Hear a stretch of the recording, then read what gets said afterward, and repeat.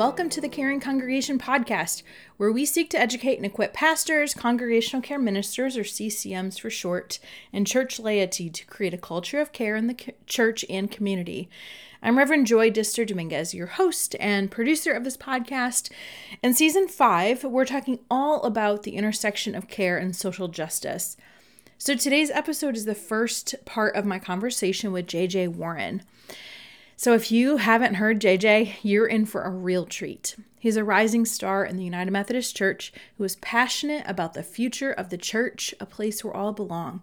He works tirelessly to advocate, educate, inspire for people to just be the church. And I would call him a modern day prophet. I am grateful for his time and energy, and I know you'll enjoy this conversation. Now just a little bit more about JJ. He is a public theologian, speaker, advocate, and author of Reclaiming Church, a call for action for religious rejects. After making an impassioned plea for the inclusion of LGBTQ plus persons at General Conference in 2019, JJ's speech went viral, and his advocacy has been covered by multiple news agencies. JJ has earned a master's in divinity from Boston University School of Theology in 2022 and a bachelor's of arts from New York's Sarah Lawrence College in 2019, where he studied religion and creative writing.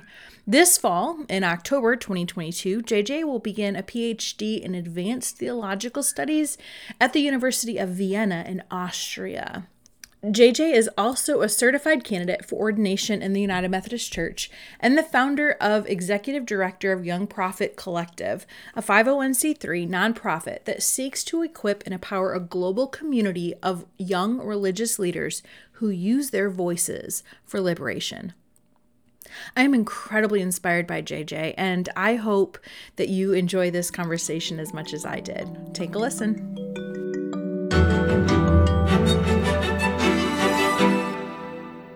Well, welcome, JJ. We're so glad to have you on today's episode.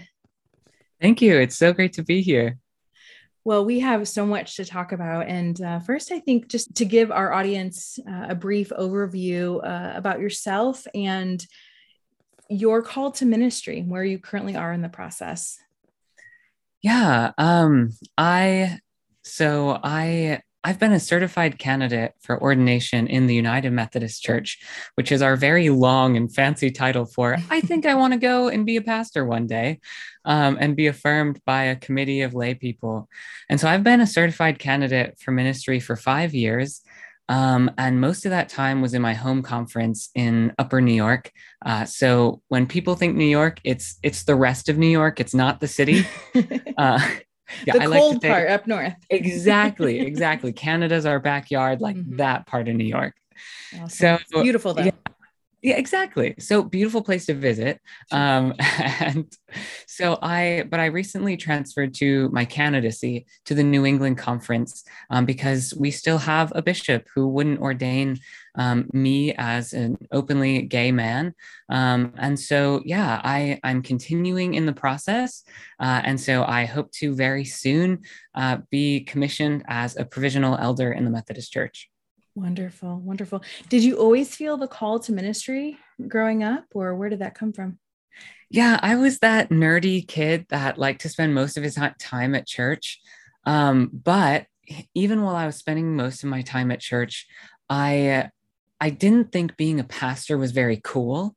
And obviously you've made it look cool with a podcast. How about that? So I grew up wanting to be an actor, and that's what I wanted to do. And even into high school, and I applied mostly to acting colleges. And yet at the same time, I was feeling torn because I was, really always connected with church, and now had the opportunity to be in more leadership, and to be a spiritual life coordinator at our summer camp. And so in the midst of that, I was sitting beside the lake at camp. And for the first time, I felt at peace. And I realized in that moment that to be a pastor was really what I feel called to do, and where my passion is. And so I I went from that moment in my senior year of high school into college with this new sense of peace and affirmation in my calling to be a pastor in the church. Wow, that's awesome. I want to point out, though, to all of our pastors listening to this, I think that's so important that you said that you have had this call, like, because I did too, as a little girl, right? 4, 5, 6 years old. I didn't know how to articulate that. And I think so often as pastors, we don't recognize our children, our youth have this call so young. How are we fostering that? How are we inviting children into the church? Because they are the church. It's not like they're the church of the future, right? They're the church now. They're part of the church. Yes. And so I love that you have that call. And then church camp being so important in your call story, as it was in mine. And so, that's beautiful.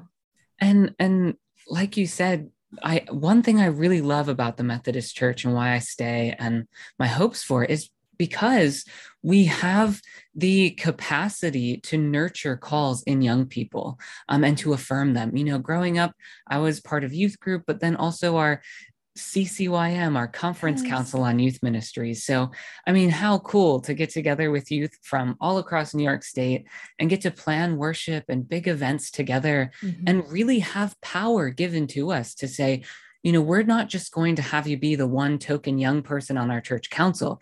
No, we're going to let you lead right now. And that was really a gift from the church. Oh, I love that. That is beautiful.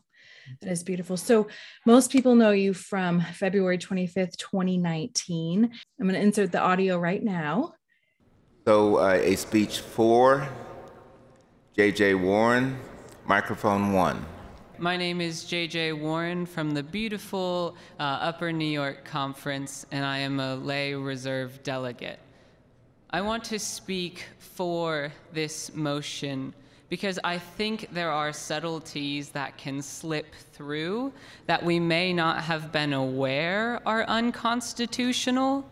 And for me and the younger generation that is the church now among you and who want to be the church together with you for the future as well, we desire a church that seeks the justice of God, a church that doesn't waste its money on a conference and come out with no decision because it was unconstitutional.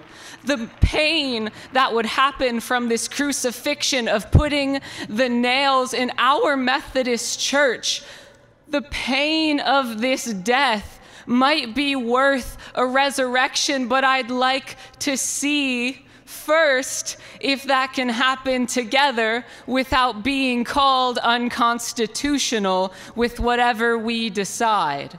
So I support this motion to put this before the Judicial Council so that we together can make a decision for the church, hopefully one that ensures that wherever we are, the United Methodist Church continues and allows people to feel their calling that God has put on their heart, no matter whom they love.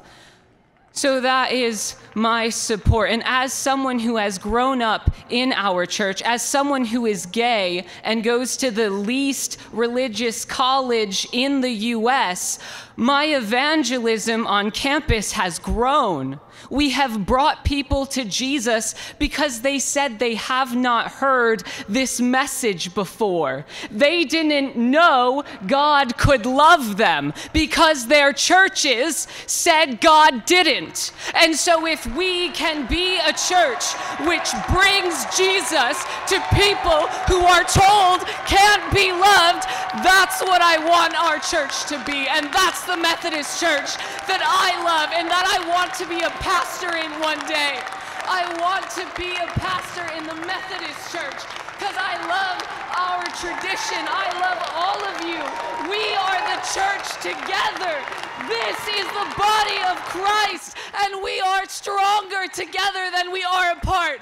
And no plan to separate us can unite us like God's love. We are the church. We are God's children. Let us be the church together. All right. Thank you.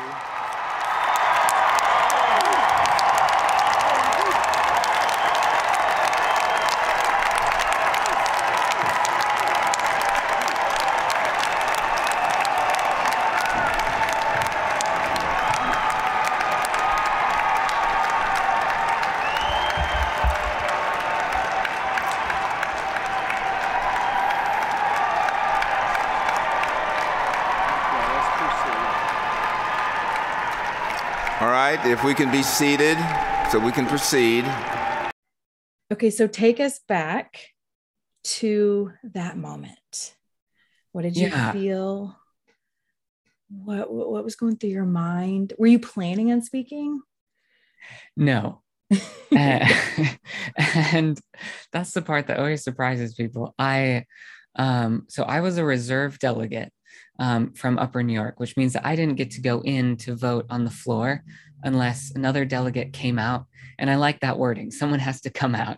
So I was sitting up there, we're in this big football stadium in St. Louis, and it very much still felt like competitive sports, though I don't watch competitive sports very often. And so we're sitting up there, and it's the second to last day of the conference. And it's clear that there's been some political maneuvering, sadly, some really well done political maneuvering on the side of folks that want to exclude LGBTQ plus folks from the church. And it was clear that the church was crumbling. The church that I knew that, just a few days before, folks are willing to open the door for each other, to just be in joy in the fact that we're part of a global church and enjoy those relationships. It was clear that this was deteriorating. And so as we sat in that place of pain on the second to last day, the traditional plan was up for a vote. And a delegate from my conference texted me and he said, if you want, when this comes up for a vote, I think at this point they were considering whether we should talk about the plans for inclusion again. He said, if these plans come up again, you can take my seat. And so it was about the end of the afternoon. So I wasn't very hopeful of this second to last day. And I'm sitting next to this sweet older woman named Shirley. She's cracking jokes to keep things light. And all of a sudden I get that text that says, come down right now and you can have my seat. And so I look at Shirley and I say, they're putting me in, coach. And she says, give them heaven, honey. Yeah. Yeah. And so I sprinted down 2 flights of escalators. My body frame is very intimidating. And so I made it past 2 security guards and I emerge, from this closet of a room onto this large auditorium floor where it feels like the whole world is watching you, even if they're not. And I take my seat at this little table with delegates from my area, and I press my button to speak, having no idea at all what I would say, but knowing that I had to say something, that the church needed to hear from more LGBTQ plus folks. Wow. Well, the whole world was watching, me included, from Fort Worth, Texas. And so you stand up to the mic and you give passionate speech that is so moving. And by the end, everyone is cheering. Take us to that moment. Yeah. So, I'm not normally one to cry in public.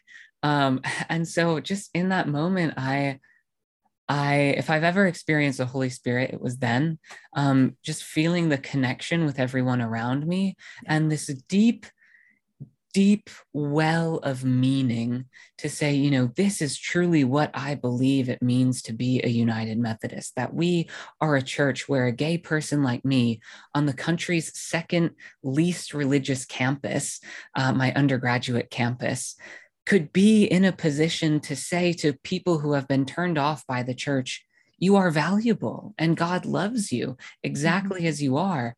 To be able to cast that vision and share my story was really moving. And afterwards, some delegates from an area outside the US where it's still illegal to perform same-sex acts, they came up to me and they said, our bishop never shows emotion. And we're from a country where it's illegal to be gay, but he was weeping. He was weeping because for the first time he heard from an openly gay LGBTQ plus person. And for the first time, he realized that perhaps he's been wrong. Wow, that's amazing.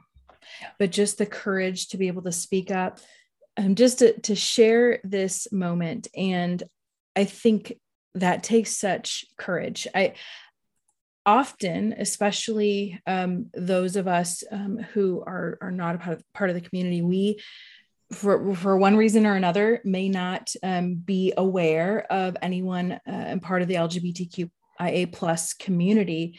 And so we've not had that exposure. I mean, I remember even just growing up, my parents were always very, very loving to all persons. And I was taught to treat all people with love and respect. In high school, 20 years ago, it wasn't something that was accepted, especially in my small, very, very, very small rural town, to be gay or even to be questioning.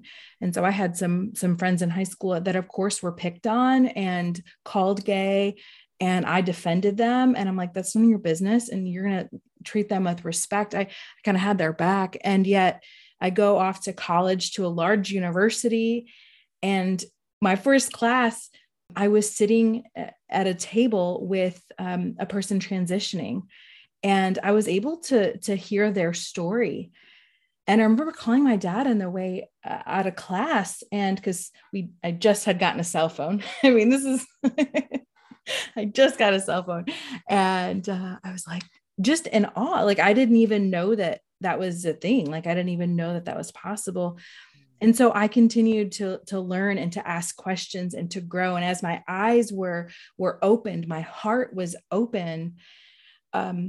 I got to see God's creation in a whole new way. And I think what you did back in 2019, you are helping, you were able to help people see God in a new way, right? God's creation, the Imago Dei, which is so beautiful and holy. And so thank you for sharing. And maybe I should thank God for inspiring you to push that button to share. Yeah. And like you said, it makes God, it expands our understanding of God, and it expands our understanding of humanity. And these two ideas are working together and expanding each other. And, having the opportunity, like you had in college, to be in relationship with people, it expands both of those. And I think that's why one of my hopes for the Methodist Church is that as a global church, we have that opportunity to make relationships with people who aren't like us. And even I, get to learn more about people whose identities I don't fully understand. Sure. And yeah, I really appreciate that. And the possibilities that we don't always take in the church. And just knowing that, in that moment, I got to share part of my story, and realizing that I was there standing on the shoulders of giants, that, people have been fighting this fight and sharing their stories for so many decades in the church. And at one point I was walking around in the cheap seats before I went on the floor, and this gray-haired woman looked at me and she said, "I've been coming to these things since I was your age."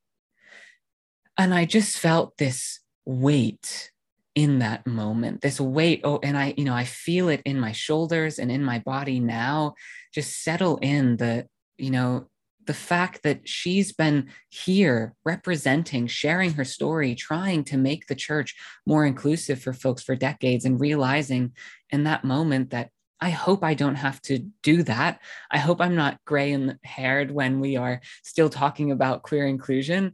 Sure. And yet, if that's my calling, then, I'm ready to do that. I want to make sure that there is always someone there, like that woman, that there are generations of people sharing their stories, helping us expand our community that is the church.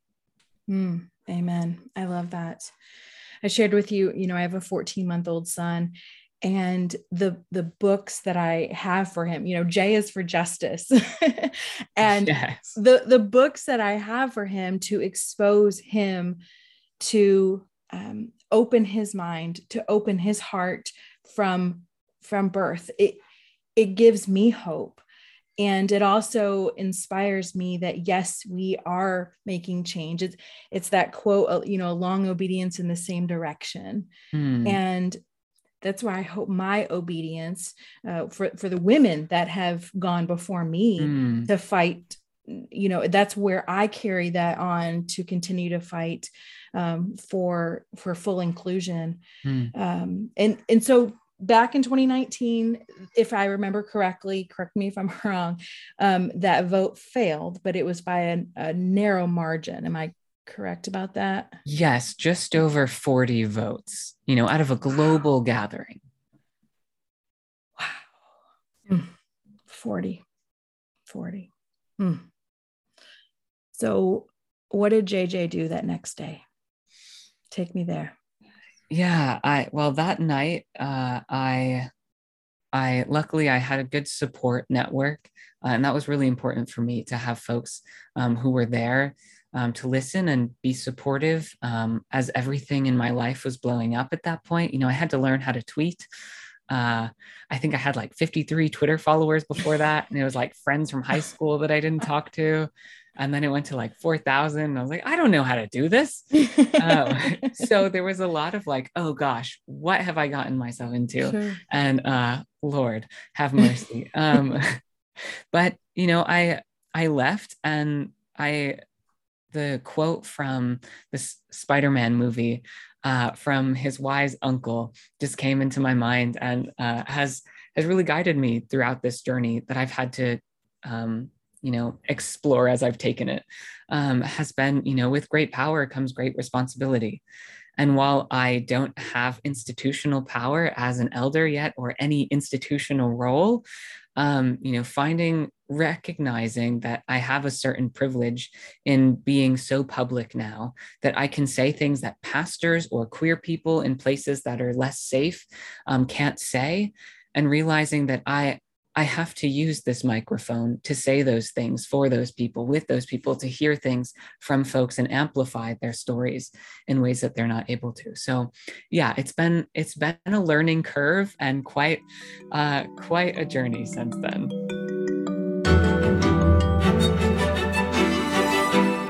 Thanks for tuning in to today's episode. I hope that you enjoyed part 1, and please join us next Tuesday, a brand new episode. We continue our conversation, and you're not going to want to miss it.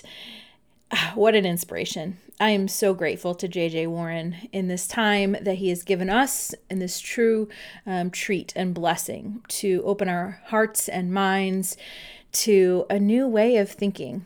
JJ, thank you. We appreciate it. And we hope that you would check out his website, which is jjwarren.org. I will have all of that information and ways that you can follow him, especially on Twitter, in the show notes. So be sure to check that as well.